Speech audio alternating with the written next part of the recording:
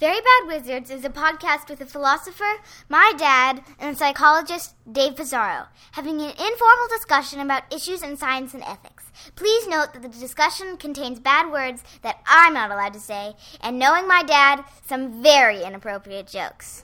I never wanted to be the type to think big thoughts about the nature of things. The Great Boss has spoken! Pay no attention to that man behind the curtain!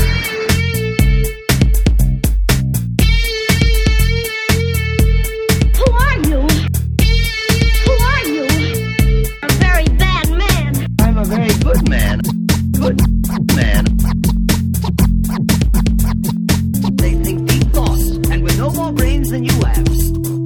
Pay no attention to that man!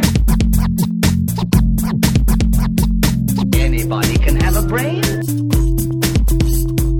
You're a very bad man. I'm a very good man. Just a very bad wizard. Welcome to Very Bad Wizards. I'm Tamler Summers from the University of Houston. David, Michael Lepresto posted on our Facebook page, quote, "It's taken me about 15 episodes to figure out who's the philosopher and who's the psychologist." Well, I'm glad Michael's figured it out, but Dave, who do you think is the philosopher and who do you think is the psychologist? I'm David Pizarro from Cornell University. The minute I read that, I thought that's a pretty fucking good question. And my fear is that the real question is which one's the shittier psychologist. I think we're both. No, I think it's which. I totally disagree. Like, I think the one thing we know for sure is that you're a philosopher. I know. This is what. But I'm not a psychologist. I wondered if it was driven by our equivalent lack of discussing too much psychology. All we discuss is psychology. I know that's what, I don't remember discussing any psychology. In fact, I was gonna change our tagline. Name one. Strawson, P.F. Strawson, Freedom and Resentment. The one. Your relative justice. I mean, your justice. Sorry, your restorative justice stuff was philosophy articles. None of the was by philosophers. Well, it wasn't psychology. Wait, Well, what about fine, that? but What it about that? wasn't Property is Conflicts is property. Conflicts He's is a property. criminologist. Yeah. Well, Yeah. God, they don't discuss data. Like I just say, like nobody. We never talk about data. We barely ever talk about. All we do is talk about data. It's like all just like data from P hacking is pretty much like that. We should just rename the podcast "Data from P hacking." You pick and choose. Well, if I don't think that was even a criticism. I was kind of proud of that comment. But if only all our feedback were that fun. Yes, we have gotten some very good feedback, and then some maybe not so good feedback. I gotta say this. We got it. So we got an email from Sam Harris, friend of the podcast. At least used to be a friend of the podcast. One's friend of the podcast. One's friend of the podcast. Although we really like Sam, and he really took us to task. I mean, I felt sore in all of the right places after I read this email. So we thought it only fair to actually read Sam's comments directed at us about our comments on The New Atheists. So a couple episodes back, you went on sort of a rant about how you felt about a humorless rant. How you felt about The New Atheists. I wasn't as emotional. I didn't care that much because I think I said that I've been raised around religious people, so The New Atheists are like not that annoying to me. You were sort of weaselly as usual. I was weaselly as usual, and I wrote Sam and I told him, Tamler's is just an asshole. So, right, throwing me under the bus as you. It's good. I love this, good cop, bad cop. So we thought it fair to Sam, who we really do hope to get on soon. And who we've taken pot shots at, too, we've taken some pot shots. We've been unfair, and I actually... I don't know about it. We've taken pot shots. Well, I think that pot shots entails unfairness doesn't it?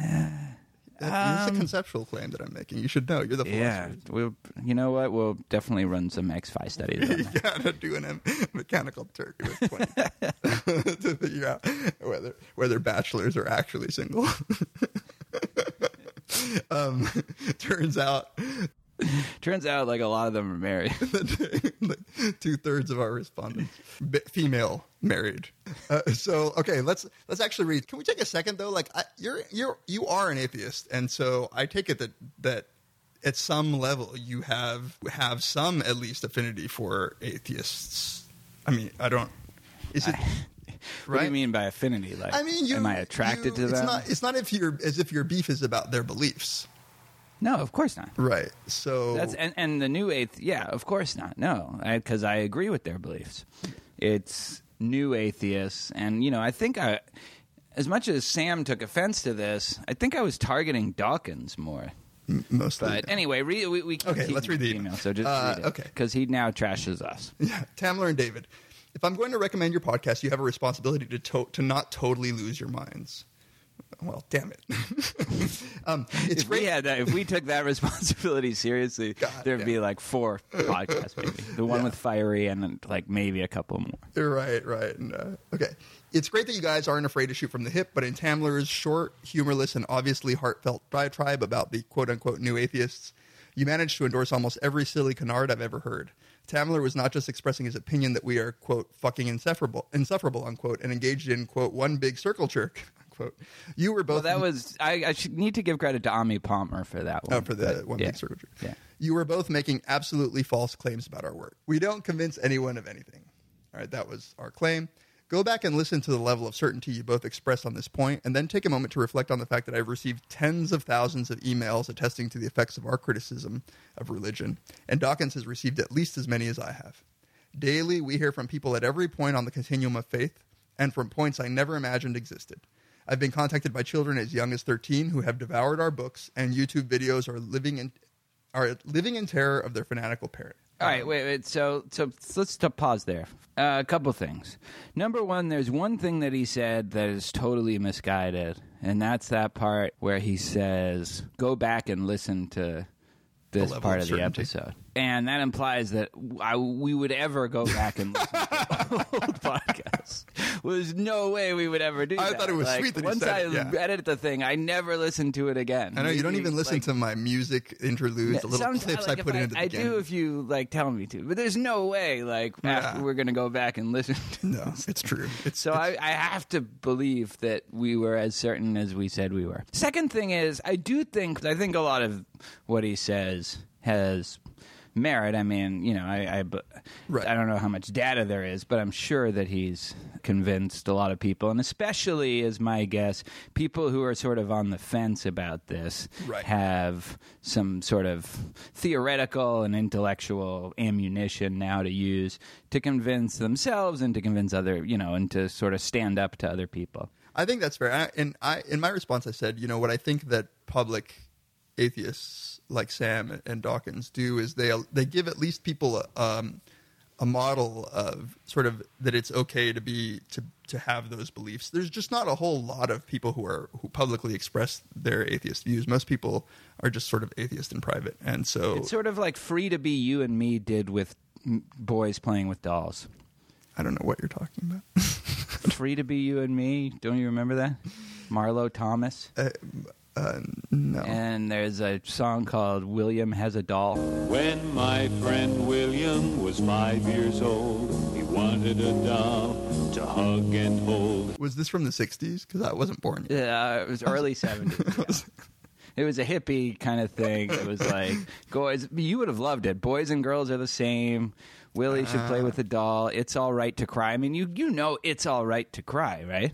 I don't think it's all right. Was it sampled by any rappers? No, but that's a good idea. That's a really good idea. Don't give that up. I'll edit that out if you want. So sorry, but my point was, just like they were trying to make it okay for boys to cry and play with dolls, this is making it okay for atheists to believe what they believe in environments where people are hostile to that. Right. So that's fair enough. I've heard from fundamentalist pastors who have lost their faith but who are still preaching to their flocks because they can't figure out what else they're qualified to do, which is fucking incredible. I believe it. I believe a bunch of pastors are closet atheists. In fact, there is now an entire website that serves as a support group for in the closet atheist members of the clergy.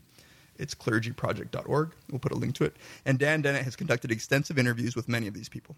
You simply can't imagine the stories that we receive from readers, most of whom were not raised as atheists, which means that most of them came from their current position of rational secularism by critically reflecting on the brainwashing they received as children.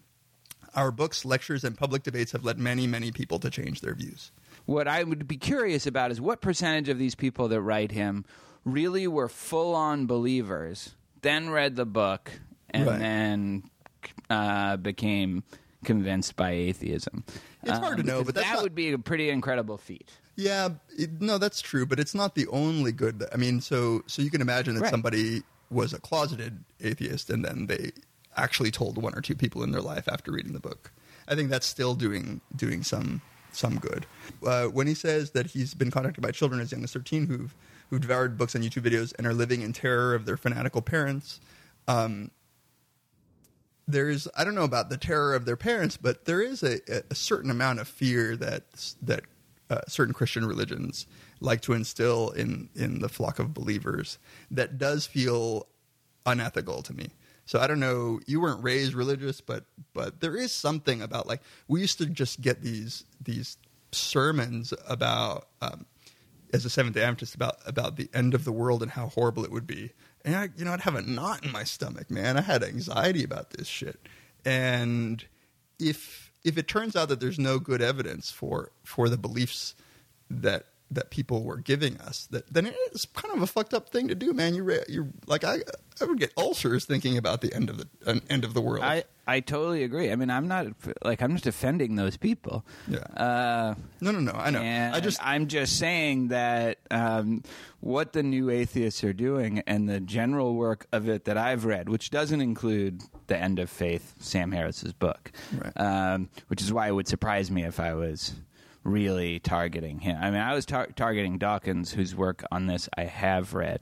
So can we just take a little side note, then we'll get back to Sam Harris's email? Sure. So I sent you this article in the Telegraph that I'm honestly, like, I've got to think that the correspondent, Sarah Napton, we'll link this on the website, science correspondent, I've got to think that she misquoted him, because otherwise I feel like this is completely insane.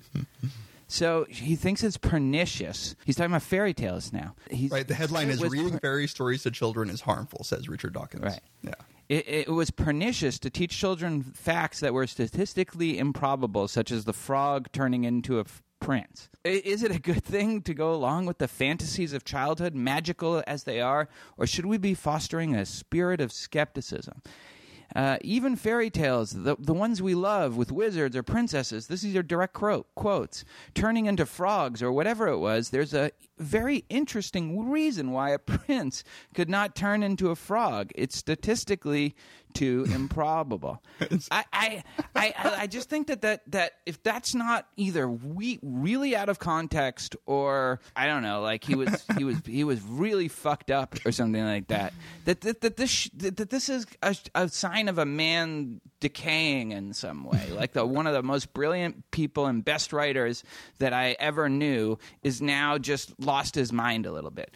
Because the idea that when we tell these kids these fairy tales, that's like, and this could definitely happen. That's not what we're doing. Like, all right, you see what I mean? No, yeah. Well, yeah. I mean, two things. One, perhaps then that we should really. So I don't think that Sam or Dan Dennett get anywhere close to this. So that's a point where we'll grant some unfairness. Dawkins, I don't. I know he's the more people resist, the more crazy he gets about these kinds of claims.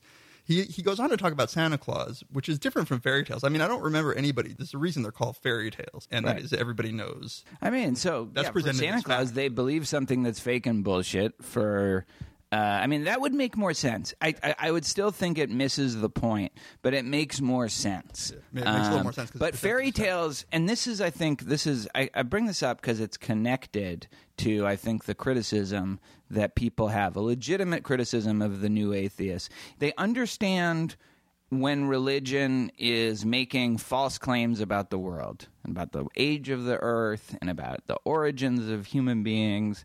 And so religion does do that, and that is a role it plays. But then it plays this other role. And for some people, this is 95% of why they align themselves with this religion, of giving families and communities and friends a kind of a structure and a function and a set of rituals to do that brings them all together. Yeah, and there's a lot of people I know who are religious, and maybe this is more common for Jews. It is, but they're You're religious totally out of that. You can't. There are no Christians like that. This is a real. No, there are no Christians who say, "Well, I'm Christian, but I don't actually believe in God." There are plenty of Jews who say that. It doesn't have to be that strong. It's just I'm not that. It's like I think Paul Bloom might have said this on the podcast, or if not, someone quoted him. Maybe you quoted him. Belief shmalief. Yeah. It's like I don't necessarily not believe it. I don't believe. That's not the point. Like that was in point. response to Paul going to his rabbi and saying, "I don't believe." Right. Belief shmalief. He's You like, don't have to believe. No, don't believe. But Christians Right. Christians can't be Christian and not believe without being like super closeted about it, right? And they're no longer Christians. It's defined by the belief. If you no longer believe that Jesus Christ is the Son of God who died for your sins, you're not a Christian, right? So maybe the problem is just Christians. No, it's Islam too. I think Judaism is the exception. I think that most religions don't have the same sort of cultural component that can exist independent of belief that Judaism has. I don't know. Like, join a bowling league if you want. There's no reason if you want that structure and rituals or whatever of the camaraderie. You don't have to. I got to agree here with the new atheists. Like, that's just the weak sauce reason to be religious. No. Okay, first of all, what bowling league provides you I don't with, know. like, there's no not, bowling leagues. Like, well, this isn't 1954. So now you're taking it seriously. Join a book club. There are ways, and if there aren't ways, have you ever been to a book club meeting? They suck. I don't. They're terrible. I've not. No, I mean, I'm a member of Oprah's book club, but well, of course. There are good reasons and bad reasons to be religious, and the good reason is if you believe, and the bad reason is you don't believe, but you get some, you get to see your. I don't know why that's a bad reason. That's a bad reason only if you're you're a closeted something. It's not an atheist, and it's probably not homosexual. It's you're a closeted Kantian. Listen, I don't believe in Kant anymore. I just go for the camaraderie. The camaraderie, the famous Kant, the Kantian camaraderie. We all get together and don't masturbate with each other. Unlike the Humeans, we just all get together. It's a circle jerk. It's a circle jerk. Okay, let's keep reading. Let me read point number 2. He's attacking our claim that we, quote, we attack straw men and fail to address the sophisticated views of our religious opponents. So this is that we said that atheists attack straw men and fail to address the sophisticated views. Sam says, this is total bullshit. First, 45% of Americans are straight up fundamentalists, and most Muslims are fundamentalists by this standard. This is a much bigger problem than you seem to appreciate. Second, we have engaged all comers. I've debated Bible thumpers like Rick Warren, but I've also debated scientists like Owen Gingrich who champion more quote-unquote nuanced views. The other new atheists have done the same. He puts new atheists in quotes. I take it, is that a label that they don't like? I don't know. Is that like the N-word for atheists? Can they use it with each other? You can say new atheist. That's our word. You can say new atheists, but not new atheists. Without the C. Sure. You can't pronounce the T. New atheists. So then he says, you are strawmanning us.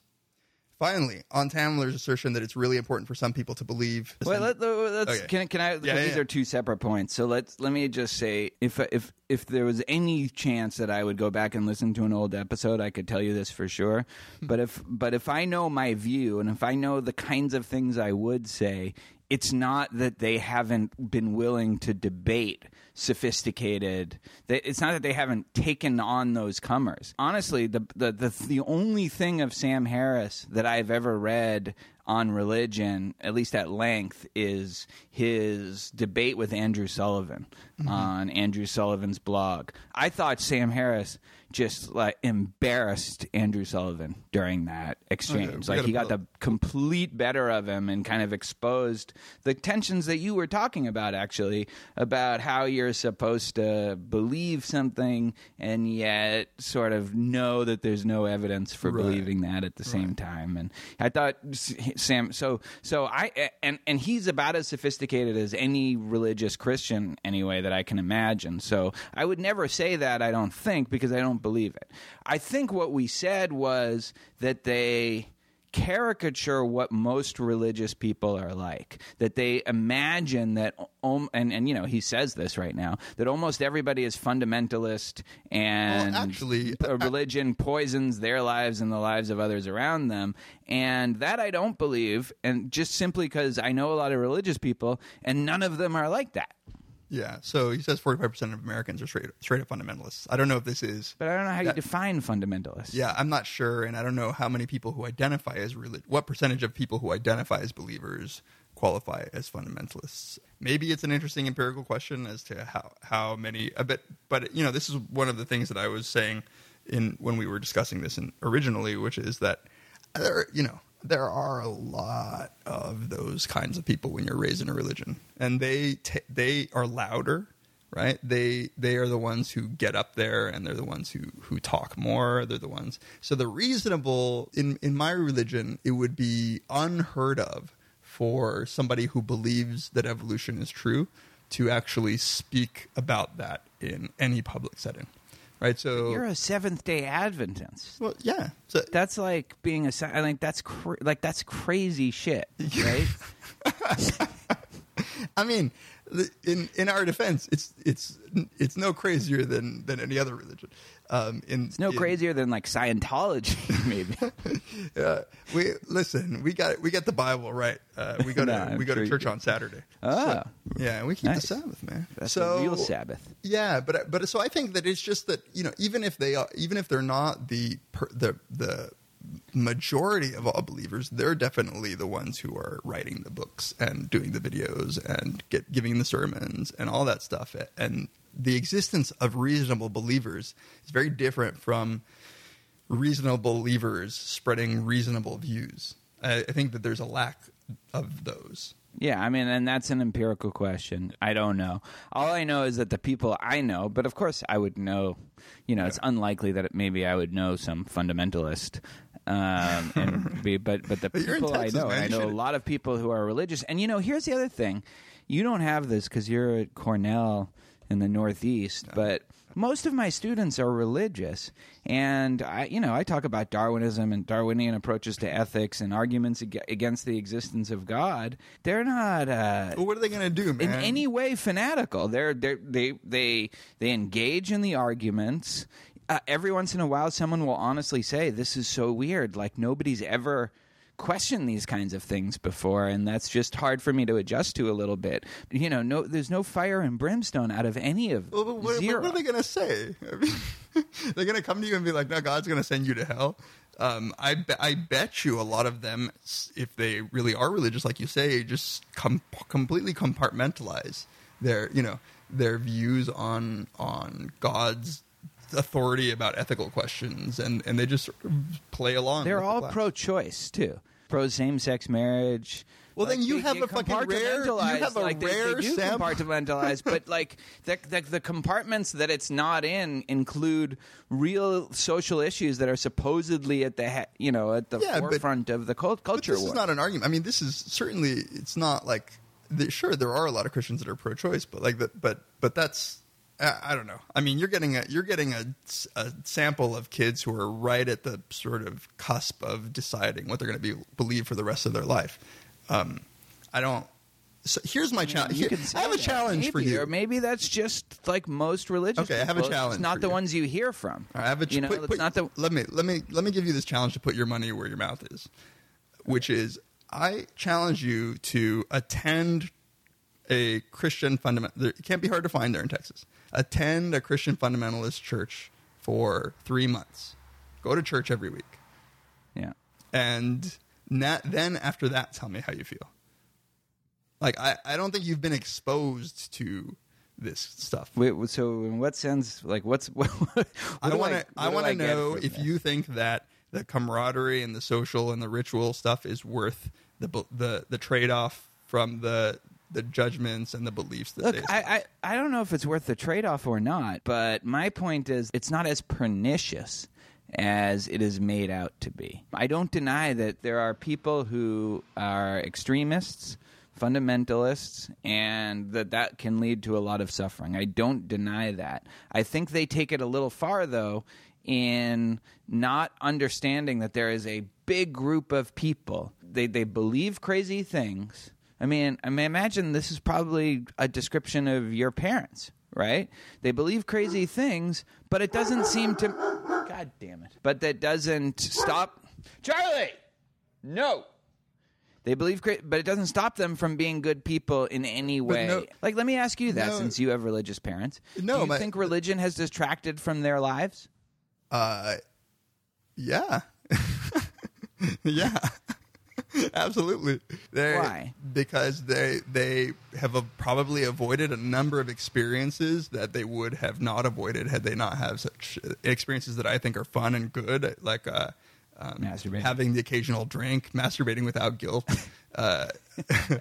Nobody's arguing that there aren't good Christians. I mean, this is no, but I mean Christians who like the Christianity has improved rather than detracted from their lives. Maybe, but it's funny though. I mean, imagine that I gave you this proposition. If I said people who fail to vaccinate their kids have happy lives and they're good people, you would say, well, that's because liberals tend to lead happy lives. Vaccinate your kids, like people who don't. I'm saying people who don't vaccinate their kids. You would liberals. say like that's liberals. Oh yeah, liberals, whatever, or climate change deniers, whatever. You would say like it's not a good enough reason to actually espouse that belief that is patently false in order to get sort of the benefits of that lifestyle. What you want to believe, I want people to believe things that are true. Yeah, but not at all costs, right? I mean, there are certain times where I'm happy if they believe something is false. I mean, again, I have these relatives, these Orthodox Jewish relatives, and it's not like I don't have any beef with them, given that a lot of them have cut me off since I married a non-Jew, and yet there's no. If you asked me, has religion, their Orthodox Jewishness, improved their lives or detracted from it? I would say with full confidence that it has improved their lives, and I know them really, really, really well. How do you know if it improved? I've gone to all their synagogues and sat through all their holidays and been made fun of for believing in Darwinism by their kids, and I still say that. Yeah, I mean, I don't know how you would know that it's made their lives better. How would you? Was there a time when they weren't Orthodox Jews? They are much happier as a community than any people of roughly that those looks and that intelligence are. Sometimes totally you have to compare one sample to a representative sample in another population. Okay, I just think that if you're going to talk about that much about fundamentalists and Christian beliefs and whatever, you should just go. Maybe not 3 months, but just go. Well, I don't think I've talked about fundamentalists. Well, this is I agree that that's bad. Like I haven't said jack shit defending fundamentalist Christianity. You're talking about religion and the benefits of religion, but it's not all fundamentalism. Right? No, they're not. But probably most American Christians. People who actually say that they believe are qualify as fundamentalists, but even if only 50% do exactly what I was saying, how it is the case. But I think it's way less than 50%. Well, they're the vocal ones, so they're the leaders of the religion. They're the ones that drive it. Fine. They're the ones that. There's always crazy frickin' leaders. No, they have the influence. You have to not be moderate. Like, can we not be a moderate liberals because there are a lot of crazy liberals out there? But let me ask you this: you don't believe that God exists, but you're perfectly okay with people believing that God does exist and that that he created the world, and that it doesn't bother you sometimes that this is maybe fairy tales don't lead to unscientific beliefs, but patently unscientific beliefs that angels prevent people from getting in car accidents. Doesn't Doesn't that bother you at all? Don't you want to believe what's true? It bothers me You're a little, philosopher. but it doesn't bother me maybe as much as it bothers you, and definitely not as much as it bothers Sam Harris and Richard Dawkins, because, you know, like, I think there are trade-offs, and sometimes... All right, well, actually, this is relevant to the last part of the email, and then we got to stop there. All right, finally, on Tamler's assertion that it's, quote, it's really important for some people to believe, unquote, take a moment to reflect on how condescending this attitude is. The new atheists are treating people like adults who can handle the truth. You are treating them like children who can't. Which approach is actually disrespectful? My new book is entirely on the topic of spiritual experience. A person doesn't have to be duped about cosmology or evolution or believe any sectarian nonsense to be, quote, like Jesus. And it is just intellectually and ethically lazy to suggest otherwise. I haven't seen The Unbelievers, but it doesn't sound like you've seen it either. I'm told it contains a snippet of the talk I gave. Yeah. I'm told it contains a snippet of the talk I gave at the Global Atheist Convention to 4,500 assembled atheists. Watch this lecture and tell me that I'm engaged in merely mocking religious people and pandering to my fellow atheist bullies. This is the largest atheist convention ever, and this is as insular and smug as I ever get. And so he put a link to YouTube. And which all right, well, so one thing we should clarify is that we've reviewed whole books without reading those books. Like, this is nothing. Like, making a comment about The Unbelievers, that's not intellectually dishonest by our standards. This is why he's not wrong. But secondly, I guess there's a substantive disagreement. I don't think that we're condescending to... When I say that it's actually improved some people's lives, I don't think I'm being condescending to them in any way. I am recognizing that religion... This is the thing that I think the new atheists have a hard time just understanding. I am recognizing that it offers some people a kind of community and a kind of sense of purpose and meaning and belonging that they need, and that maybe I would like just as much as they do, because you do feel somewhat isolated sometimes. Yeah. And well, maybe that's what they're trying to do: form a community of atheists. Right? And well, that's fine. That's totally fine. I think that's great. But you don't have to drag along weird beliefs about, like... You don't have... Right. But it's also not the worst thing if you do. But I don't think anybody's being condescending to anybody by saying that. Maybe the disagreement then between you and I is substantive, because I want people to believe what is true. And I view all of these things as barriers to getting people to actually believe true things, whether it's about science, about the nature of the universe, all of this stuff. Like, I'm not okay with condoning an entire institution that... I mean, this is why we hate Scientology, because it seems like such bullshit, right? It's just like, you can't just make up shit about aliens. But, like, I'm surprised... Like, even if Scientologists are happier, I just wouldn't endorse them, right? Like, I wouldn't... They make more money. But that's a separate issue, right? From me, I guess this one was directed solely at me, from me being condescending towards people. I think I'm just recognizing that some people, and there's no reason to force them out of it, ridiculing them for some false beliefs. Well... Like Dawkins, again, and most of my stuff is directed at Dawkins, who I don't know Sam Harris's work on this, but to the extent that I included him in this, I shouldn't have done that because I don't know his work. Right. So I think that it's good to be open about your views, to be scientific and promote the truth, and ridicule. I don't think there's any room for ridicule in any of this, but then this is why I concluded that just don't be a dick is what I want everybody, religious and non-religious, to be. But I do want people to get just fucking open their eyes, and I feel like a lot of religious people just don't open their eyes to what is probably the truth. Don't you want people to believe the right things? I'm not saying I know all the right things. Yeah, I do. Like, and we didn't have Santa Claus as an issue because he's a goy. I'm not Christian.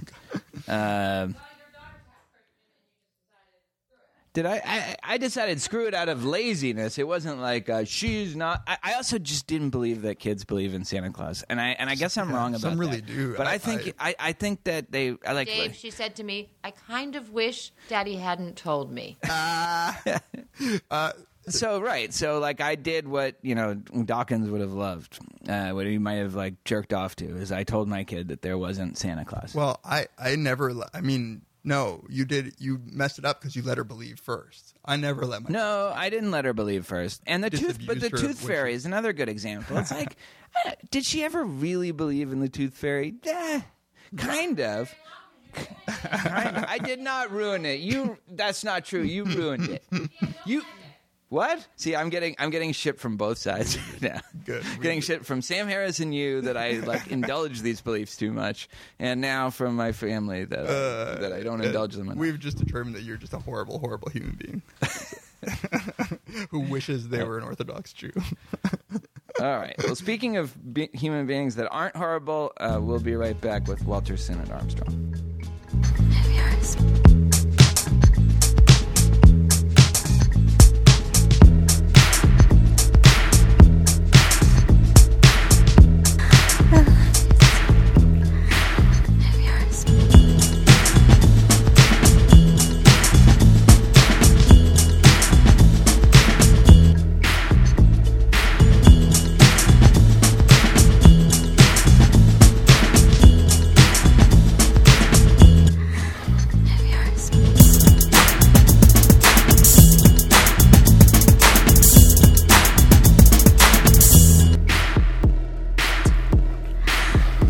Welcome back to Very Bad Wizards. Today we have the pleasure of having a guest. Now, we've been trying to get Walter Sinnott Armstrong to be on our podcast for 6 months since I arrived. Walter is my mentor. He is at least half of the reason that I am here at Duke, and at least half of the reason that I know anything about anything in philosophy.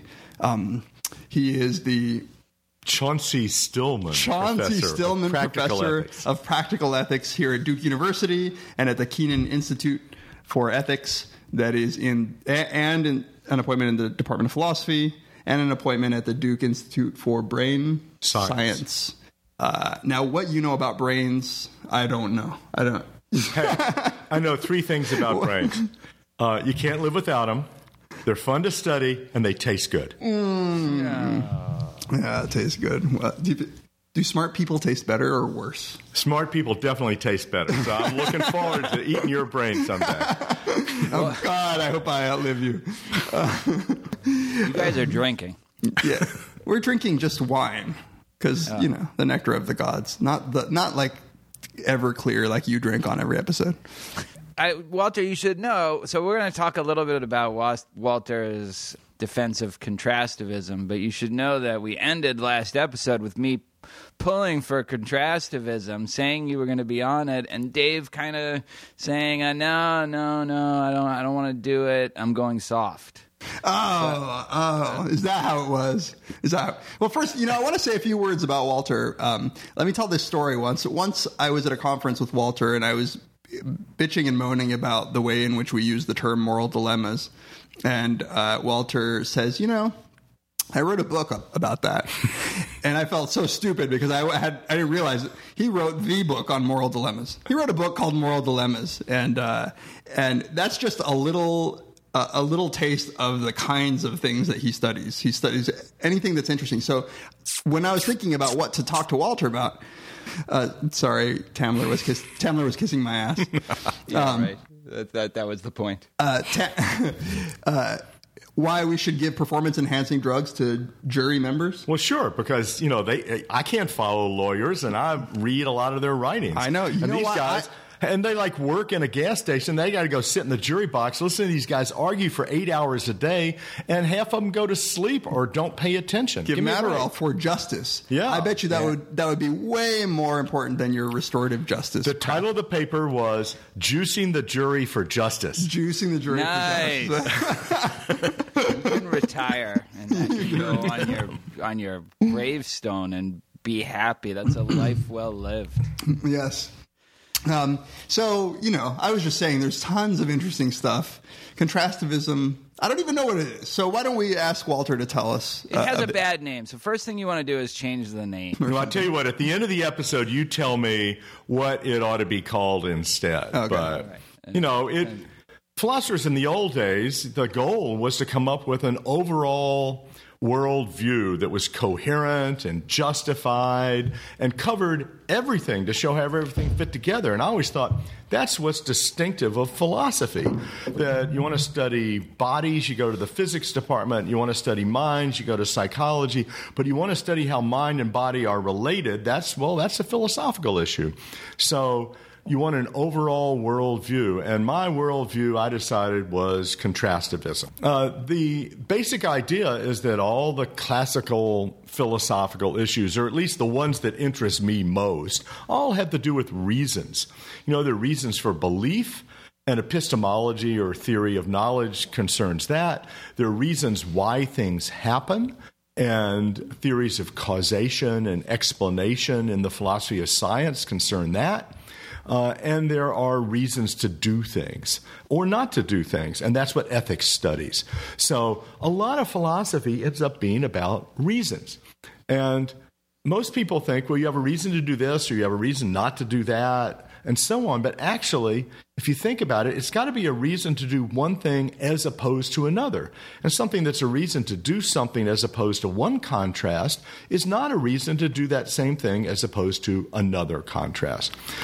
So let me just give you a simple an example yeah. of just even at that most basic general level what that means. Somebody says, why is it raining?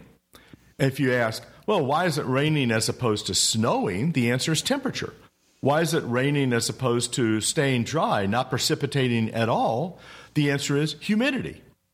But you get a different answer depending on what the contrast is. And so the reason why it's raining, you can't give. Is it temperature or is it humidity? You can't answer that question. You got to say, well, the reason why it's raining as opposed to snowing is temperature, and the reason why it's raining as opposed to staying dry is humidity. Yeah, so, okay, all that's true. Why is this something that can constitute an entire worldview in philosophy?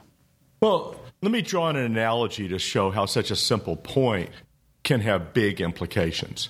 I mean, people used to ask, how fast is the object going? And now they ask, how fast is it going relative to the ground, not relative to the moon or relative to the clouds or something like that. And you think, well, yeah, that's kind of obvious. That's simple. What's the big deal? And yet that leads to a complete theory of physical reality in the form of theory of relativity, with a lot of additions, obviously. And that's the kind of model here, that once you realize that reasons are relative to contrast classes in this way, then it's going to affect your theories about reasons for belief in the theory of knowledge. It's going to affect your theories about reasons why things happen in the theory of causation. It's going to affect your theories about reasons for action in ethics. And so all of those different areas get affected in different ways. So it's really about clarifying. But take a case of ethics, because that's what I'm most familiar with, being not the philosopher that I am. When you take these sacrificial moral dilemmas that people have pit against each other, you know, with Jarvis Thompson and Philippa, right? Isn't it inherent in those questions that there's a contrast? So you say, ought I pull the lever as opposed to not pulling the lever? Is contrastivism something that some people have been doing well before, and you're just sort of highlighting that is the kind of question that needs to be asked? Sure. In a way, that's right. But what happens is people in everyday situations say, well, you know, should I turn right here? And everybody thinks, well, instead of going straight or turning left. And the contrast is understood in everyday context because you're answering it while you're in the car trying to get to the restaurant. Right. But then philosophers come along. Because there are Gricean norms that are communicated. Yeah. I just want to say Gricean. Nice. And, it's a Good nice job. Thank you. Yeah. And then philosophers come along and they say, well, I want to ask it in the abstract, independent of any context. And that's when you lose the contrast. Now you don't know which contrast is being asked about because it's asked in this abstract fashion outside of any practical arena. So common sense people, I think, deal with this very well all the time, and philosophers get themselves all tangled up into paradoxes when they forget about the contrast. So what's a paradox that a philosopher gets tangled up in because they don't view things in this contrastivist way? Free will. Well, free will certainly would be one of them. Take, for example, an addict, someone who is addicted to alcohol or to drugs or something of that sort. Then you go, do they have control over what they're doing? Are they really free not to have the drink that they're having right now? Well, let's suppose this addict could go for an hour without having a drink, but after an hour would start to feel really strange and eventually would have a drink within 2 hours. Well, are they free or are they not to have that drink? Well, they're free to have it now as opposed to next hour, but they're not free to have it now as opposed to 5 hours from now because they can't wait that long. And yet people will argue, are they really free or not? And that's just taking it out of context and forgetting the contrast, and then you can argue till you're blue in the face and you'll never get anywhere. What if I want to ask, though, is Tamler annoying? And well, some things are clear. Well, the question I ask is, as it seems as if some work needs to be done to determine what the appropriate contrasting class is, right? Why? So, to me, that's like asking, is the car going 50 miles an hour? Is the appropriate contrast the road or the moon? And the answer is they're both true. It's true that the car is going 50 miles an hour relative given the goals to the of my question. But what I'm asking is really, does it do any work? Like, should I think of the most annoying person I know and be like, and then think, well, Tamler is not annoying? Or should I think about the least annoying person I know and then think Tamler is annoying? It seems as if merely asking the question of what to contrast it with is already betraying the answer that I want to find. Merely asking the question, is Tamler annoying, suggests that you want the answer to be yes. No, I really don't want him to be annoying. It's a constant struggle. You want me to answer yes. You want him to change. Okay, fine. And so sometimes in the particular context, it's going to be clear. But I'm not saying anything contrary to that. Yeah, I don't know how this got into a conversation about how annoying I am, but I do. It's David's fault, not mine. Yeah.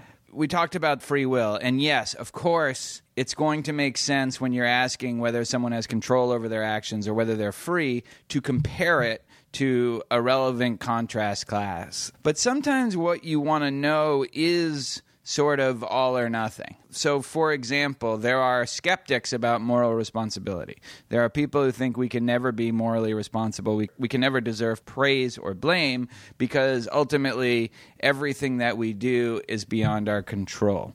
According to your view, it seems like it just automatically rules out, just by definition almost, the possibility that could be true. That someone could only be more morally responsible or less morally responsible, but it can't be true that we're all not morally responsible because of certain conditions are met, like the truth of determinism or the truth of physicalism or whatever. You see what I'm saying? I see what you're saying, but let me correct one thing, and then I'll come back to the main point. But yeah, there always is the extreme case, right? If you ask, is Allen Iverson tall? Turns out he's the tallest member of his family and the shortest person ever to win the MVP in the NBA. Yeah. Right. And so, is he tall? It's a stupid question. But if you take the tallest person in the world and you go, are they tall? Well, they're tall relative to every contrast class. And so, of course, they are tall. So what happens is there's still going to be clear cases, and I don't want to deny that. But the skeptics about moral responsibility, as you know, think that it's not just that there is a person who's the least morally responsible, who's just not at all. It's that none of us are morally responsible. Right. They think nobody is morally responsible to any degree. So I just wanted to clear that up first, though. Yeah. That I would say some people are not at all morally responsible relative to any contrast class. Like somebody having an epileptic seizure has no control whatsoever over how their body moves. They might not even be conscious of how their body is moving. And so, but that's not really the point that Tamler's asking. No. So I think if you ask, is this person free? I want to distinguish two notions of freedom. One notion of freedom is free as opposed to caused. Right? Right. As opposed to something causing me to do it, I'm free. Well, in that sense, if determinism is true, nobody's free in that sense relative to that contrast class. But you can also ask something like free as opposed to coerced. And some people do things when they're not coerced. There's no threat on them. Nobody's got a gun to their head. They know exactly what they're doing. And then somebody comes along, but I want to know, are they free? Are they free? Are they free? And I just go, look, what a stupid question. But see, I agree with you about that. That is a stupid question. But what I don't think is necessarily a stupid question is, do they deserve blame? Do they deserve punishment? People are free to varying degrees. You can legitimately argue about whether people can deserve blame and punishment. So set aside the free issue. I want to focus on the deserve, blame, and punishment issue. How does contrastivism handle that? Well, I want to find out punishment as opposed to what, and deserve as opposed to what.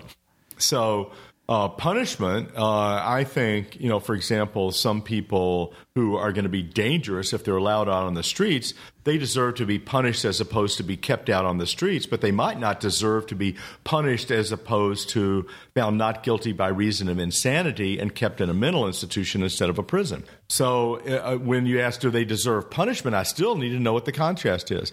And then I'm going to say, well, what do you mean by deserve it? Deserve it as opposed to it's a good thing to happen? Well, I might say it's a good thing that they get punished, but do they really deserve it might be a very different question. But can the answer always be no to that question? People would give the answer no to that question in all cases, but I think they would be wrong to say so. I think there are some levels of desert and some levels of punishment that people do deserve, yeah. But is that, I guess the worry is that contrastivism forces that to happen. Contrastivism might be inherently conservative in the sense that it rules out skeptical alternatives by definition. So it doesn't rule them out by definition. You could still hold that view. What contrastivism does is it makes it clear why that view is obviously wrong. Wait, how's that not ruling it out? You can't, but you can't blame a view for making it clear why the alternatives are wrong. That's what you're supposed to do in an argument. That's not a feature. That's not a bug. That's a feature. So how does it make desert skepticism? How does it make it clear that that's misguided or wrong? Well, you got to tell me exactly what you mean by desert skepticism, because some people skepticism that anybody can deserve blame and punishment. Take your favorite case, the person you think is most free and who's done the worst thing. They burn up their wife and kids so that, burn them alive in their house so they can run off with their secretary. Now, I'm going to say that person deserves punishment, and the skeptic's going to come along and say, no, they don't. And I'm going to say, why not? And they're going to say, well, because ultimately their character was not self-created, and the factors that led them to be who they are all trace back causally beyond their control. And I'm going to say, so what? Why does that show they don't deserve it? I mean, notice the contrastivist is going to say there's an ambiguity there, right? They didn't freely make themselves the way they are.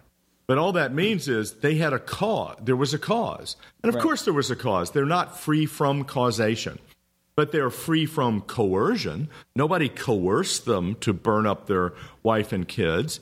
Now the question is, which one really matters? Do we say that people deserve things only when they're free from causation or only when they're free from coercion? And I want to say, well, they deserve things even when they're not free from causation. And the skeptic's going to say, well, why? And I say, why not? I mean, that's the common sense view. People think that it's deserved. You've got a burden of proof here because you're going contrary to what everybody else in the world believes.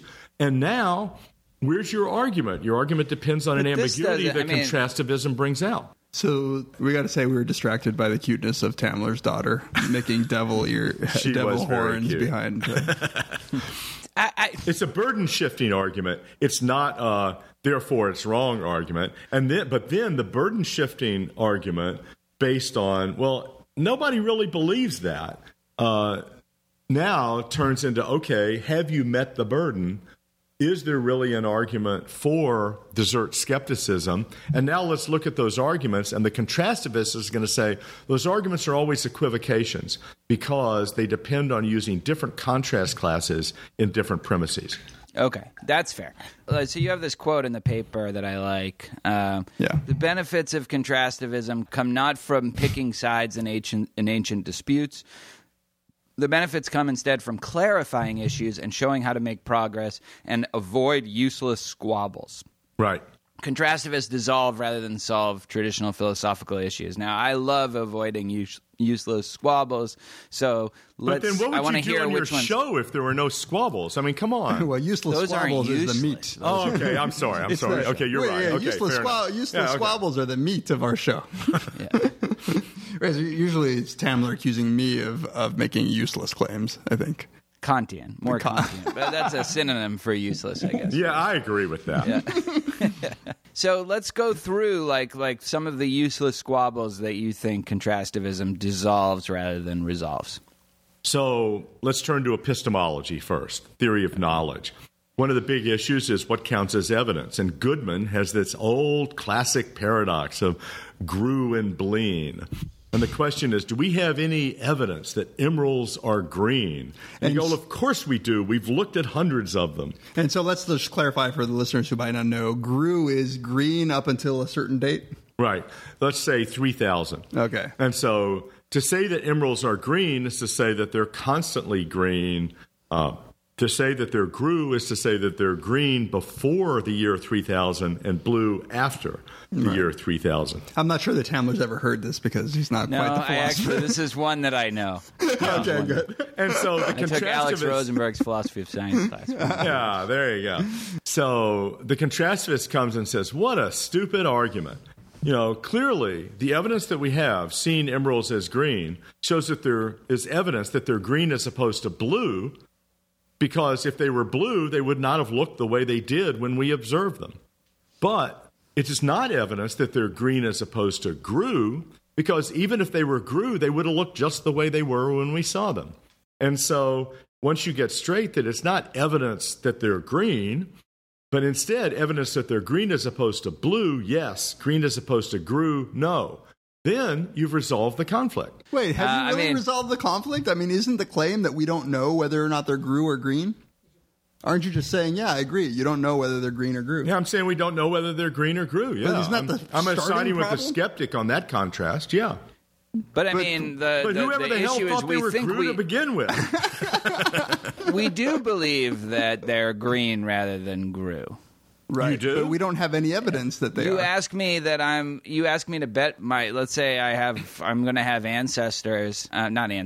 progeny. And, you know, they're going to get a shitload of money or lose a shitload of money based on what I bet, then I'm going to say they're green. Yeah, but that's neither here nor there, right? Yeah, I mean, that shows that you believe it. That doesn't show that you have any evidence for that belief. Right. But I mean, I think that's a common intuition, right? That but that's why the question is whether that intuition is justified. And you're saying it's not. But then you're not. It doesn't seem like you're resolving the problem. You're just taking sides on that issue. I'm taking sides on that issue because I want to say that our experiences of emeralds, the way they look to us today, is not evidence that those emeralds are green as opposed to grew. And I think when you think through what's happening, you'll see, yeah, that's right. But they are evidence that they're green as opposed to blue. And notice that the skeptics, the people who follow, who think Goodman's puzzle shows that there's no evidence for anything, well, I'm giving them part of what they want. It's not evidence for green as opposed to grew. But I'm also denying part of what they want, because they also want to say we don't have evidence that they're green as opposed to blue. And you go, once you get it straight, you realize, well, the evidence has some force, but it doesn't rule out everything. Okay. And this is an everyday feature. It makes it sound like it's a big, hairy philosophical puzzle, but it applies in everyday life too. Right. I remember I was playing what was it? Okay, let's see. It was the 15th hole at Gullen number 1, a golf course right outside of Edinburgh. And I'm playing with Kate Eveling. And Kate was with me, and she said, is that bird over there a crow? And I said, yeah, I think it's a crow because ravens glide in. They don't flap their wings the way crows do. And she goes, well, maybe it's a rook. And I said, well, I don't know about rooks. Which do rooks do? I don't know. And it turns out my evidence was evidence that it's a crow as opposed to a raven, but it's not evidence that it's a crow as opposed to a rook. I mean, this is just something that happened on a golf course. It's not, you don't need Goodman to realize that the evidence you have rules out some possibilities, but doesn't rule out all possibilities. And if you think that you have to require your evidence to rule out all possibilities before you have any right to believe anything, then you're in deep trouble because you'll never think you're justified in believing anything. So if I understand it right, what contrastivism does is it clarifies questions and can narrow down the scope of those questions. Right. And so in this, that's claim one, and then claim two is it resolves paradoxes.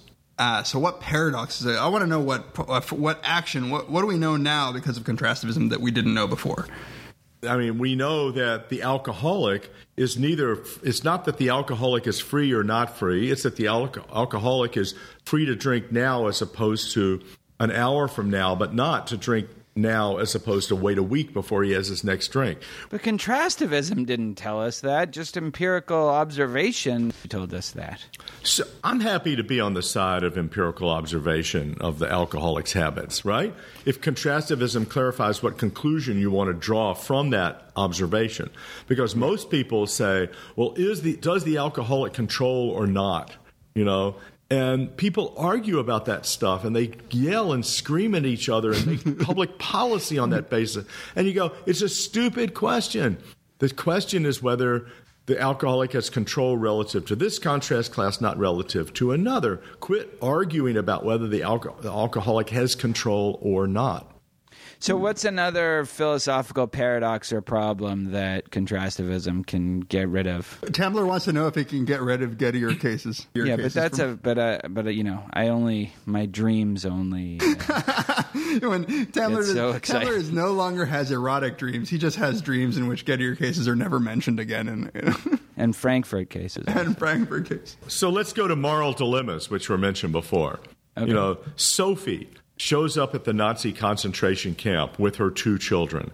And the guard says, you got to pick your daughter or your son. Which one is going to get killed right now and which one's going to go to the kids' barracks? And if you don't pick, I'm going to kill all 3 of you right now. And so she's got to pick. And she picks. We resolved this one already on a previous episode. Really? Yeah. Wait, what is it, daughter or son? Coin flip. Coin flip. There you go.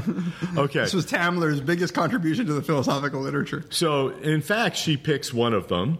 I forget which one it was. Daughter? The son. She picks the son. She picks the son, and the son goes off to die. And now you ask, did she have a reason? No, sorry. She picks the daughter to die. Well, which is it?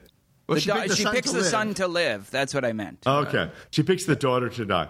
And so, did she have a reason to pick the son to live? Well, she had a reason to pick the son to live as opposed to not picking either of them, because then they all would have died. Did she have a reason to pick the son as opposed to the daughter? No, because either one would have served that purpose. And so we now get a better sense of why she had such a problem, because she had a reason, but it didn't narrow it down to one option. I've been around a lot of parents where it's pretty clear there's one of their kids that should live and one of their kids that shouldn't, relative to each other. Which one of yours is? I only have one, so I never. Oh, that solves the problem. You're good at this. Yeah, avoiding moral dilemmas is half the trick. Okay, good. Yeah. Right. But I have 2 dogs, and it's clear who should die between my 2 dogs. I love both of them, but one of them's clearly better than the other. And if a Nazi wants to take out my Omar, my pit bull. Yeah. So what about your department colleagues? I love them all equally. Yeah, right. Love them all the same. Well, how about the issue between consequentialism and deontology? So what light does contrastivism shed? One issue between consequentialism and deontology is that deontologists often say that consequentialists are too demanding, because they say that you ought to just give everything to charity and help everybody. That's right. That's a nice shirt. How much did that cost? Yeah. How many people did you kill? About that 15-hole with that 15th hole. Just playing that 15th hole. How many Africans did you kill? Exactly.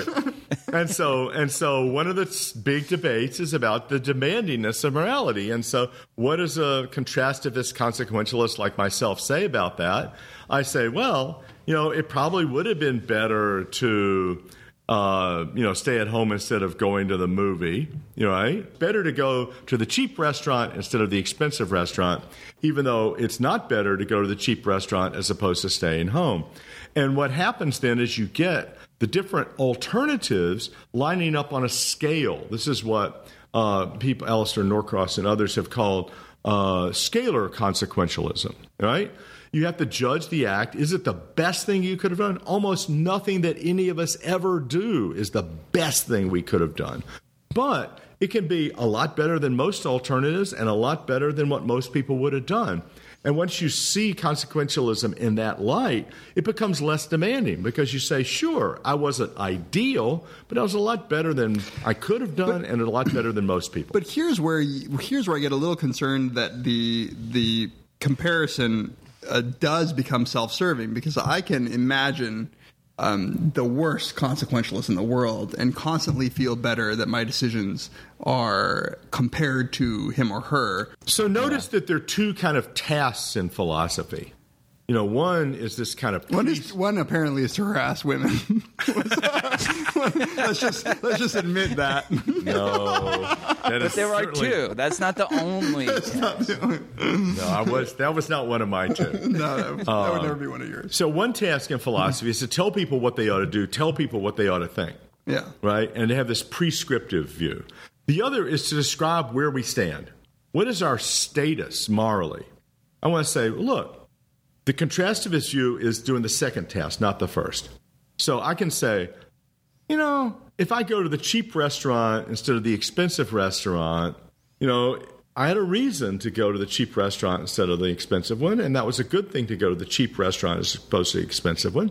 But it wasn't maybe as good as staying home and giving the money to charity, but it was better than many other alternatives. Now, that describes where I'm standing on the moral scale. But if somebody comes along and says, but is that good enough? But you does just that satisfy you? But you just That's constructed a moral scale that's fairly restricted in its range. So you could construct it all the way to cheap restaurant versus buying rice and beans, cheap restaurant versus going to, so that's what I eat at home is rice and beans. Yeah, that's what I eat actually. But your choice of the scale puts you in a better or worse light. And so I'm worried that the self-serving nature of this stuff, you can say, well, you know what, I'm a pretty good guy compared to that Bernie Madoff. See, but one of the comparisons is self-serving, the other is self-critical. The comparison of I went to the cheap restaurant instead of the expensive restaurant is self-serving. The comparison that I went to the cheap restaurant instead of staying at home and eating rice and beans is self-critical. Now, if I want to be accurate, then the answer is I'm not an angel or a demon. I'm not the worst person in the world or the best person in the world. I'm somewhere in the middle, and I want to know where I stand in the middle. And that's what contrastivist gives you, is a way of describing where you stand in the middle. It gives you an easy way to make yourself seem like you're in the middle. Because you could easily come up with a whole host of things that make you look a lot worse. There are an infinite number of things that are better, and there are an infinite number of things that are worse. Right. I don't know why that isn't in the middle. That is in the middle. Well, you could easily... You're in the middle, too. You could easily construe Taco Bell as in the middle. You could construe a fairly nice non-chain restaurant as Don't you think you're in the middle? I think... Well, don't you think you're not the best person in the world, and you're also not the worst? Yeah, but then you don't need contrastivism. Like what I want to know is whether contrastivism tells me I'm the best or the worst. But no, I also it doesn't tell you that. It tells you you're not the best, and it tells you you're not the worst. Well, but it also can help. It tells you relative to one contrast you did the right thing, relative to another contrast you did the wrong thing. Let's take out best and worst. Let's say, where do I rank in percentile of people who are meeting the demands of consequentialism? So now I say, compared to this person, I give a lot of my expendable income to charity. Compared to this person, I don't. But where you construct the scale, right? It's just these contrast effects are pernicious in social psychology, right? So you could say, Joe stole $50. Bob murdered his mom. How bad was Joe's action? well, not that bad because he stole $50. Joe stole $50. Bob donated $50 to charity. And all of a sudden you get these effects that like Joe seems really bad. So my concern is that that there is some work that needs to be done in determining where you're putting the scale, because if I'm constructing the scale to evaluate myself, I might be very different than if I'm constructing a scale to evaluate Walter. There's nothing better than when your critic makes your argument for you. And so what does a contrastivist say? They say both contrasts are relevant. The problem that psychologists are studying is when you take one of those contrasts and base your moral judgment on one alone. You have to have both contrasts in mind before you reach a moral judgment. You want to think about killing versus stealing $50, and you want to think about whatever it was, helping your mother. Helping $50. You have to look at all those contrasts. So the contrastivist said none of those contrasts is privilege. So now there are 100 actions, right? And mine slice somewhere between like say negative 100 to positive 100 actions that maximize. I think it's 37. Critics have argued. Experts have determined that somewhere between 37 and 39. But what does it mean to stand at spot 29 on the positive end of the spectrum versus spot 37? It means that you're better than those alternatives and worse than the others.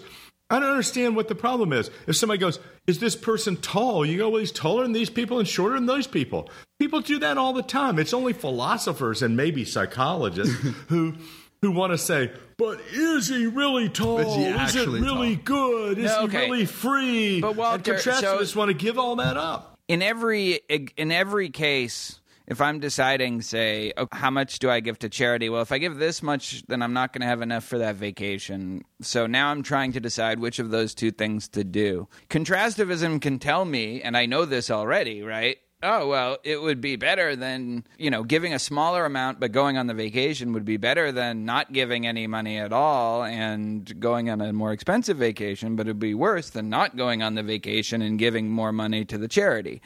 But it doesn't tell me what I'm supposed to do in that situation, right? If you want a philosophical theory to tell you how much to spend on your vacation, I think that's kind of crazy. No, a philosophical theory to say how much I should spend, how much I should spend on other people, and how much I should spend on myself. So I'm not trying to do that. That's what I said was the other view of philosophy, that it's prescriptive, telling people how to live their lives. I want to do a philosophy that describes where people stand relative to other people, where their acts stand relative to other alternatives. Remember Hume.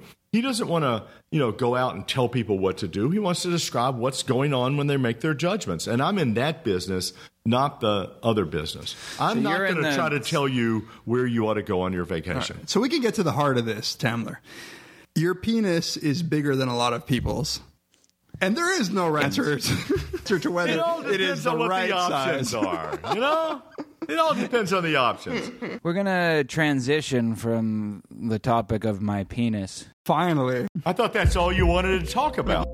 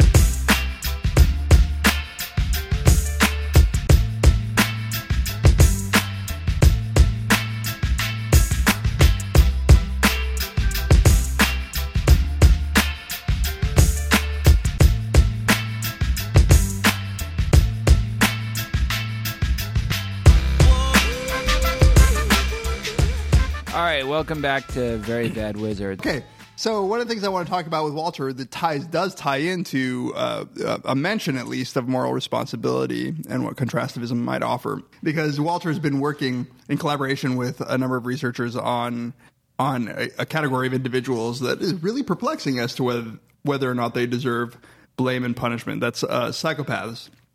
And I just couldn't have Walter here in live without talking a bit about psychopaths, because he's... It's just because I remind you of psychopaths, Well, right? I think that you might have some internal knowledge, some intrinsic knowledge. Introspection, my source some of evidence. introspective knowledge. No, so tell us, first of all, just what defines a psychopath? Well, you tell me. So who's your favorite example of a psychopath? Who do you take to be an example of a psychopath? They did a survey in Washington State for the top 3 people, and there were 3 clear winners that, what do you think most people would have guessed?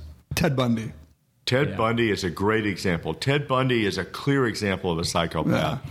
He obviously did horrible things to many people, but in addition, he was versatile. He committed lots of different types of crimes. He escaped from prison at times. He killed people. And he charmed the pants off of jury members. He charmed people. And he was a pathological liar, and so on and so on. So he had criminal versatility, he had pathological lying, narcissistic, changed jobs and locations on a regular basis, and totally insensitive to punishment. When he was sentenced to death, the reporters started taking pictures, and he turned to them and waved and smiled. Wow. Most people, when they're sentenced to death, put their head in their hands in their laps and bow down and just start crying. But he didn't faze him at all. And that's the problem, is psychopaths are born with an inability to really understand punishment and to get shaped by it. So if you've got a kid like this, what are you going to do?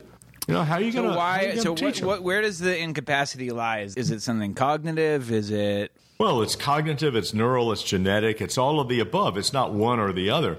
There are genetic differences.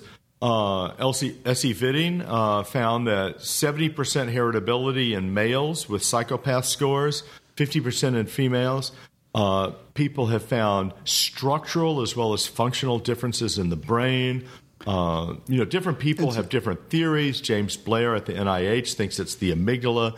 Kent Keel in New Mexico thinks it's more broadly the paralimbic system, because that has a certain type of cell structure that's distinctive of it. But different people have different theories. And they all do generally agree that fear conditioning is lacking. Yes. Here, right? They all agree that there's a lack in fear conditioning. So you take a psychopath, you go, okay, when I say 0, you're going to get an electric shock. Right. 5, 4, 3, 2, 1, 0. Normal people start sweating at 4. Right. Psychopaths don't sweat.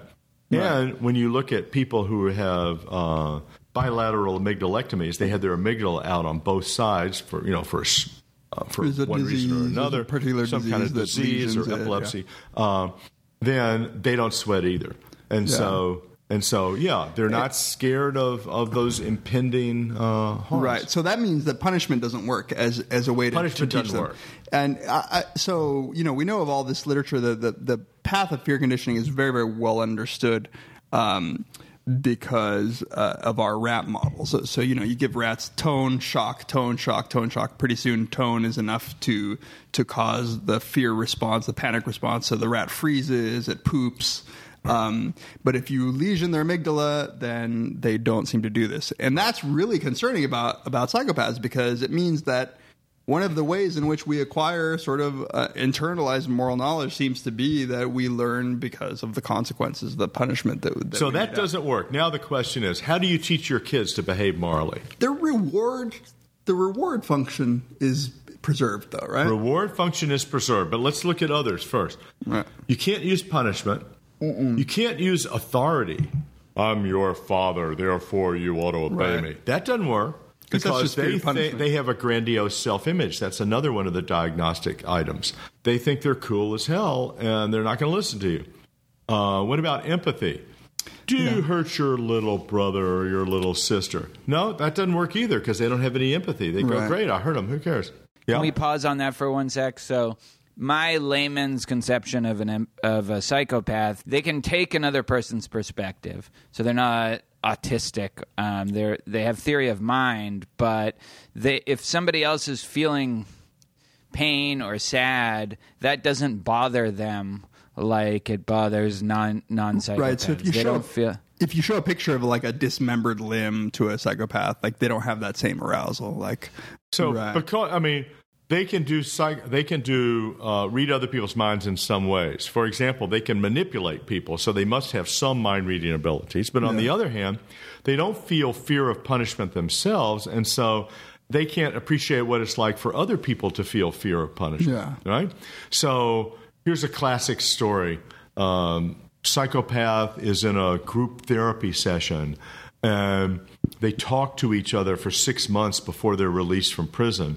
And then he's released from prison, and very shortly after being released, he's back in prison for committing a whole bunch of other crimes.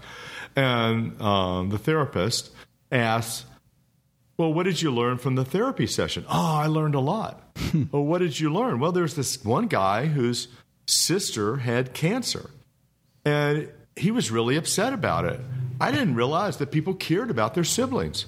I don't understand why, but they seem to. And that gave me the idea that I can manipulate people by threatening their siblings. So notice they're like scientists. They're they're like anthropologists on Mars, to steal a phrase from another source. So now what does that mean? It means they're good at reading other people's minds in one sense, because he could tell that this person was upset about their sister having cancer. Right. But they're not good at reading other people's minds in another sense. They can't just kind of imagine what it would be like if they haven't heard in this therapy session. Right. It's like the insight. They have deficits, but they also have abilities. This is why, the research, at least some research shows, I don't know, Walter, you may know the current set of research a bit better, but that psychopaths therapy does nothing other than just train them in the ways of how human psychology works. So that depends on the therapy. Yeah. Talk therapy, group therapy, kind of cognitive behavioral group therapy has in no study has shown any positive effect, and in 3 studies has shown to be counterproductive, to actually increase the rate of crime by the psychopaths. Because they have more data. They got more data. They know how they thought, I can manipulate by threatening siblings now. So do they know, and Tamler, I'm sorry if I'm interrupting your questions, but there is one question that I did want to get out, which is, do they know that it's wrong? I mean, do they really, when I say it's wrong to murder, I don't just mean it's against the law. I don't mean that it's 55 miles per hour, right? I mean, it's wrong to murder. It's wrong for everybody. It would be wrong for me to do it. If people do it, they deserve deep blame. It doesn't seem like they ever acquire this knowledge. But if you ask them, they say, yeah, of course it's wrong to murder. But aren't they just... There's two possibilities. Well, there's more than two, but there's at least 2 possibilities. One is they understand the proscription against murder to mean the same thing as the 55 mile per hour speed limit. I could get in trouble. The other one is that they're lying. They know what it means to be wrong in a moral sense, and they don't want to tell you that they don't think it's wrong. Right? Have we teased those 2 apart? No, I think we haven't. I think there's a lot we don't yet know about psychopaths because there just hasn't been enough research. There hasn't been enough research because of lack of funding, because of problems of access to the prisons, because of their tendency to lie and deceive, which makes research difficult and certainty almost impossible. So there's a lot we don't know. And I think that's one of the questions we have not teased apart. If you ask them questionnaires, is this wrong, is that wrong, is this wrong, is that wrong? In almost all the studies that have been done, they give either normal answers or better than normal answers. Right. So on Kohlberg's test, they're above normal in their level of moral development. Right. But then you ask, do they really believe it or are they just saying it? Now, how are you going to figure that out? Right. Well, wait. I'm confused because I feel like we have all the evidence we need that they don't think it's wrong in the same way that, Dave, you're saying you say it's wrong just by the anecdote you told before. If they have to learn that somebody having a sister that's dying of cancer, that can make them sad, then obviously they have to just be anthropologists when they're saying, oh, okay, so here are the rules that these people follow, like rules of etiquette. You think that the knowledge that it's wrong requires some emotional understanding of the pain that you're causing? Absolutely. I mean, I in any interesting sense. And I don't want to get in. I'm glad to bring you into this internalism, externalism. No, debate. But I reject that I'm being brought into it. And in fact, like I can feel myself getting like sucked in. I know, it's great. But like it seems like from what Walter said, we know what we need to know, and that further study of psychopaths isn't going to help. Well, they're not motivated to not do the wrong thing, right? Even if they say it's wrong, they're not motivated to do the wrong thing. So, well, they have some motivation not to do the wrong thing because they're going to get in jail if they do. But I thought they had no fear of punishment. They don't have a fear of punishment, but they also know that if they're in jail, they can't drive fast and take drugs. And by the way, it's not as if they don't have fear. Like if they're being threatened physically, they will respond in the appropriate way. Right? They'll respond defensively, but that doesn't mean they have fear. Right. Well, but the deficit doesn't seem they get angry at least, right? They get angry. They get angry. Yeah. So there's this myth that the psychopaths don't make any moral judgments. They do make moral judgments. If you cheat them, they say, "Oh my God, you cheated me! I'm so angry." As a matter of fact, in the in the ultimatum game, they reject more unfair offers than normal people. Really? That's great. That's great. So they have a sense of unfairness to them, right? But they also give more unfair offers, and Paul Bloom has the balls to argue that empathy doesn't matter. They also seem to have intact disgust with regard. Some of them, at least, have intact disgust with regard to some situations. So, who kills the pedophiles who come into prison? Sometimes it's the psychopaths first. And they see that as very disgusting and wrong. So I've heard that. Why? Why do they care about that? If they can't, what's the explanation for why they go after pedophiles? I'm glad they do, but why? Notice that's a really difficult question if you're working at the level of philosophy or psychology, because you get to neuroscience and you go, oh, because the part of the brain that doesn't work in them is different from the part of the brain that is subserving the disgust towards pedophiles. The insula is fine in them. It's the amygdala that's broken. And so if that's right, I mean, that's just a theory. We don't know all of these things. And I want to add all those qualifications. But if you want to understand why they have a negative reaction to pedophiles but do not have a negative reaction to raping, killing, and dismembering somebody, it's because one part of their brain's broken and the other part of the brain works. That's interesting. Yeah. And that's where neuroscience can be helpful. Purely psychology, you can't figure that out. That's interesting. Do all psychopaths or do psychopaths have identifiable areas of their brain that there are clear deficits? Yeah, there are deficits of various sorts. One type is just purely physical size. So if you do a structural MRI, not functional, you're just looking at the size of the different parts, you can actually, according to an algorithm... The size compared to what? Compared to normals. All right. You can predict off the size of different parts of the brain. Most of the relevant voxels are in the paralimbic system. You can predict the psychopathy score on the official checklist plus or minus 2. So the scale goes from 0 to 40, and if you're over 30, you're a psychopath. A trained clinician... Walter was a 29. Yeah.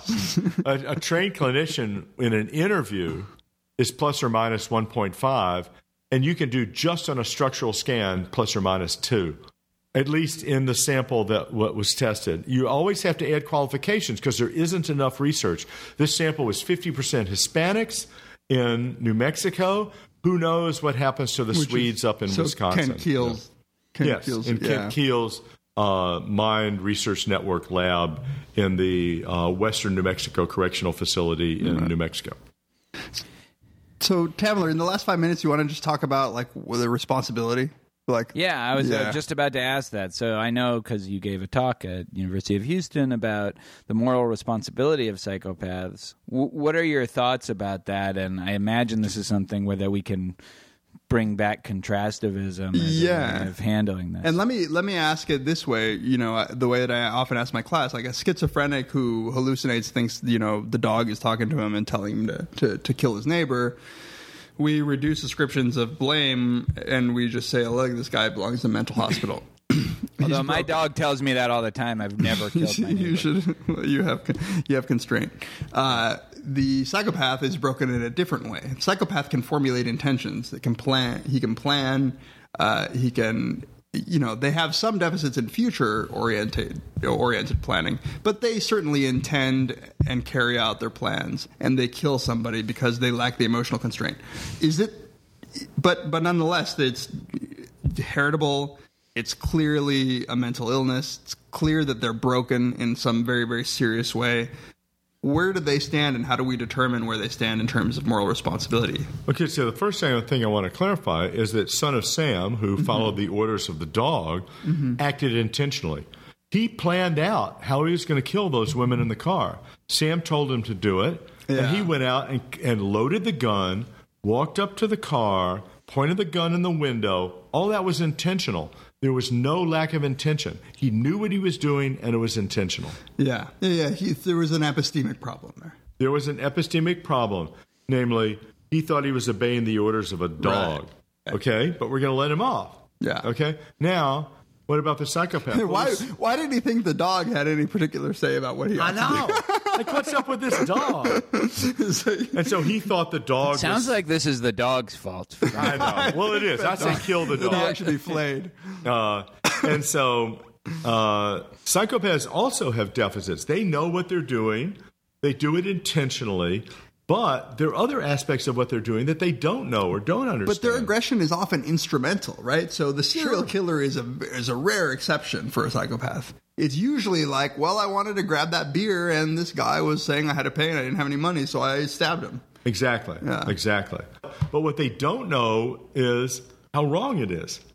Yeah. But right? I mean, so they know some aspects of the act, they don't know others. The intention doesn't matter.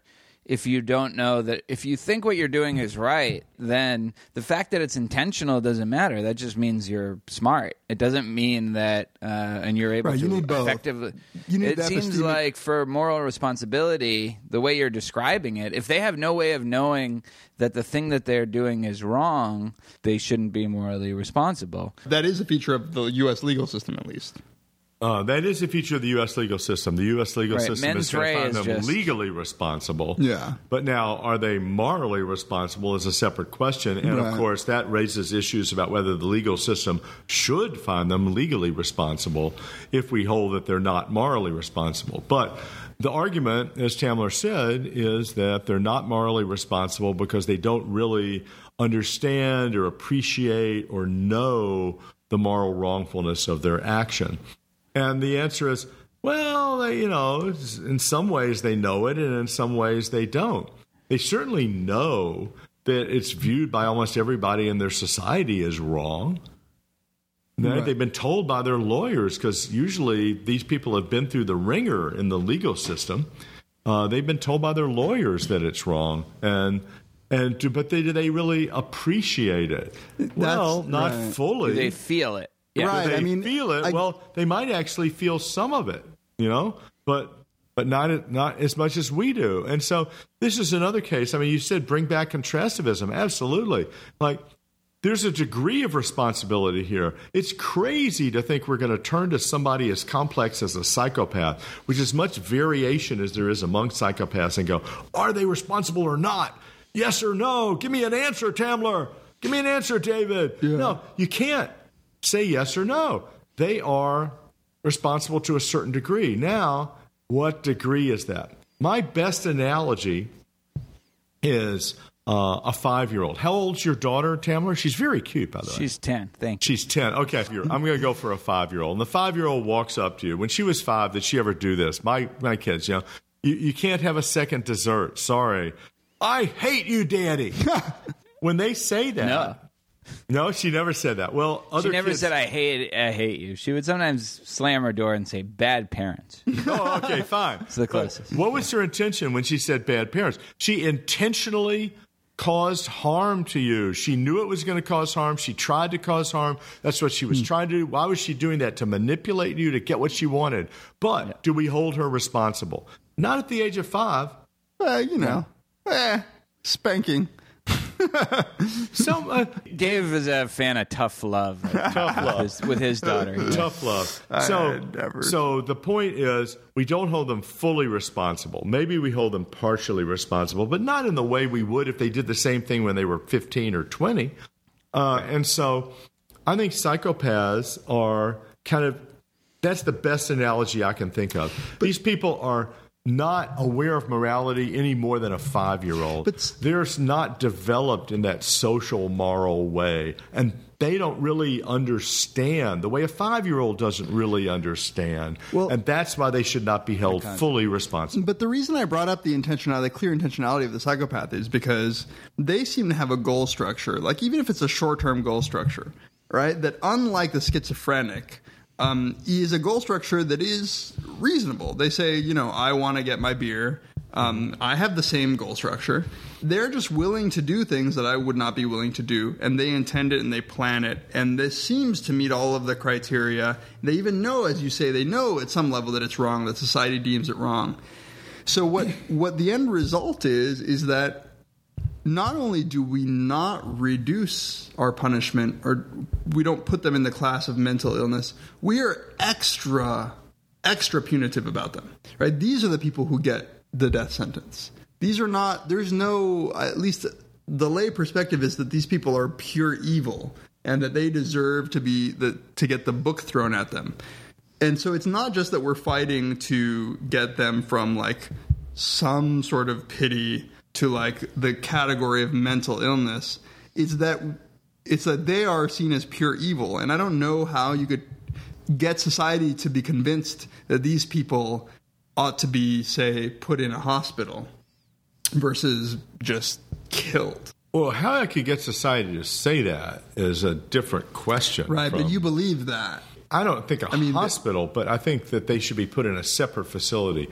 They should not be put in to the normal prisons with normal prisoners. And there are a number of reasons for that. Number one, they don't deserve it because they're not responsible fully. Number two, they're going to infect the other prisoners and cause all kinds of problems in the prison. Number three, it's going to be dangerous for the guards because the guards don't know which of the prisoners are psychopaths and which are not, and so on and so on. But in addition, they should not be put in a mental institution with schizophrenics. I mean, oh my gosh, you don't want your schizophrenic child to be housed with a psychopath. So the solution is an island of psychopaths. The solution is a separate facility. I don't know if it should be an island, but it's a separate facility where they're going to get treated as a special case. And then you do a reality show of that special facility. Right. Yeah, and that pays for the facility. That pays for the facility where like everyone's a winner. I'm glad But also there are ways to treat them on that facility. And you see... What are the ways of treating psychopaths? So we discussed this earlier. You can't use punishment, you can't use empathy, you can't use authority, but as David said, you can use positive rewards. Because that's a different part of the brain than negative? Yeah, so Michael Caldwell at the Mendota Juvenile Correctional Facility in Mendota, Wisconsin, but just across the lake from Madison, Wisconsin, runs this program, and he's the only one who's been able to figure out how to do it. They come to the prison, and he says, what do you like to do? And they say, well, I like to play ping pong, or I like to watch TV, or I like to go for walks, or I like to lift weights. And, you get to do that if you get a certain number of points. So you get a positive reward, something that's going to be meaningful to you if you follow the rules. And the first 6 months, apparently, it doesn't do a lot of good, but the second 6 months, it kicks in. And they have a 50% reduction in violent crime, found out by following these kids over 2 years after release. And more importantly, the worst crimes are avoided. So the untreated group had 16 murders. The treated group had 0 murders. Wow. Now, these are 12 to 16-year-old juveniles, adolescents, I guess. We don't know whether it works with adults. We don't know whether it works in other ethnic groups, and so on. There's a lot more research to be done, but it's the most promising possibility we know right now. And, I want to chime in that this kind of behavioral therapy is something that Alan Kazan at Yale has used very effectively in his child conduct clinic. So we don't label children as psychopaths for various reasons, but we call them child conduct disorder. And conduct disorder with callous and unemotional traits, right? Yeah. But these are the ones that are baby psychopaths. These are kids who are stabbing their siblings at age 5. But the real problem is political. We know this is less than 1% of the population that commits over 30% of the violent crime in our country, and we know what to do with them. Yeah. Why don't we do it? We don't do it because the legislators are going to have to say, well, we'd like some money to give rewards to psychopaths. And that's not going to fly politically, but economically it saves a lot of money, and of course it saves a lot of lives and a lot of crimes. And at this child conduct clinic, just to finish this up, Taylor, the success that Alan Kazan has with kids that would be institutionalized for the rest of their lives is amazing. I mean, and this is just people, and other barriers, they get offended because they're like, oh, this is rat and pigeon psychology. But no, you know what? The rewarding the appropriate behaviors just works. It just works in these kids. It just works because, we're not only rats and pigeons, but among other things, we are rats and pigeons. Yeah, we're mammals, right? Yeah. So we're rats, not pigeons. Yeah, we're mammals. That's right. I have 2 questions. One, I think I know the answer to. The other, I'm not sure. The first is, so the absence of punishment is not a reward. That's not enough of a reward. In other words, just saying we're not going to keep you from playing ping pong, it won't work, but saying we'll allow you to play ping pong will work. So you have to frame it the right way and present it to them that way. If you say, everybody gets to play ping pong, but if you misbehave, you don't, it's not going to work the same way as if you go, nobody gets to play ping pong unless you behave. Yeah. Right? And it's just a framing thing. Now, there are a lot of details. I'm just giving you this rough, very loose kind of thing. You want to find more about Michael Caldwell's program. And we'll post some links. I'll ask you to. I'll send you some links and stuff. But the basic idea has. I think you're right. It has to do with framing, but framing changes people's behavior. Yeah, no, absolutely. So that the second one, which I don't know the answer, is to what extent that's true of non-psychopaths. You know what? It's a general human principle. I can answer that easily. It's a general human principle that rewards will always work. If you have children who throw temper tantrums, these behavioral principles are the most robust truths about how to modify behavior.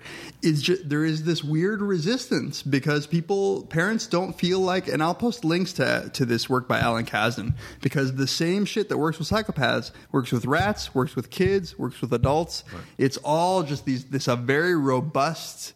In the mammalian brain, the reward system just works to modify behavior. Absolutely. The only difference is that with psychopaths, the other things don't work. The other things don't work. Right? Don't work at all. You can't appeal to authority. You can't appeal to empathy. You can't appeal to punishment. With normal people, you have all 4 to appeal to. But rewards work better. Well, empathy also works very well. No, empathy works for, you're right. Anyway, on that note, maybe we're out of time.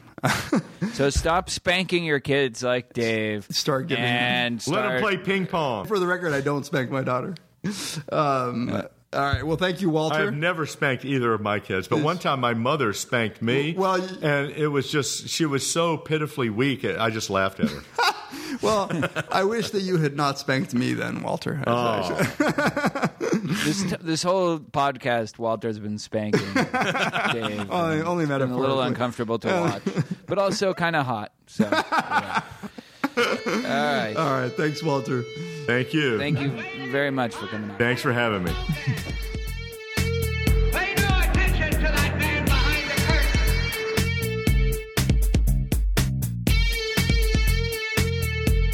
Who are you? Who are you? A very bad man. I'm a very good man. Good man.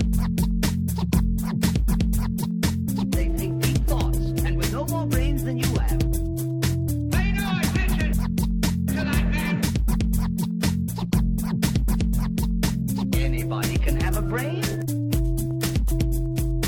You're a very bad man. I'm a very good man. Just a very bad wizard.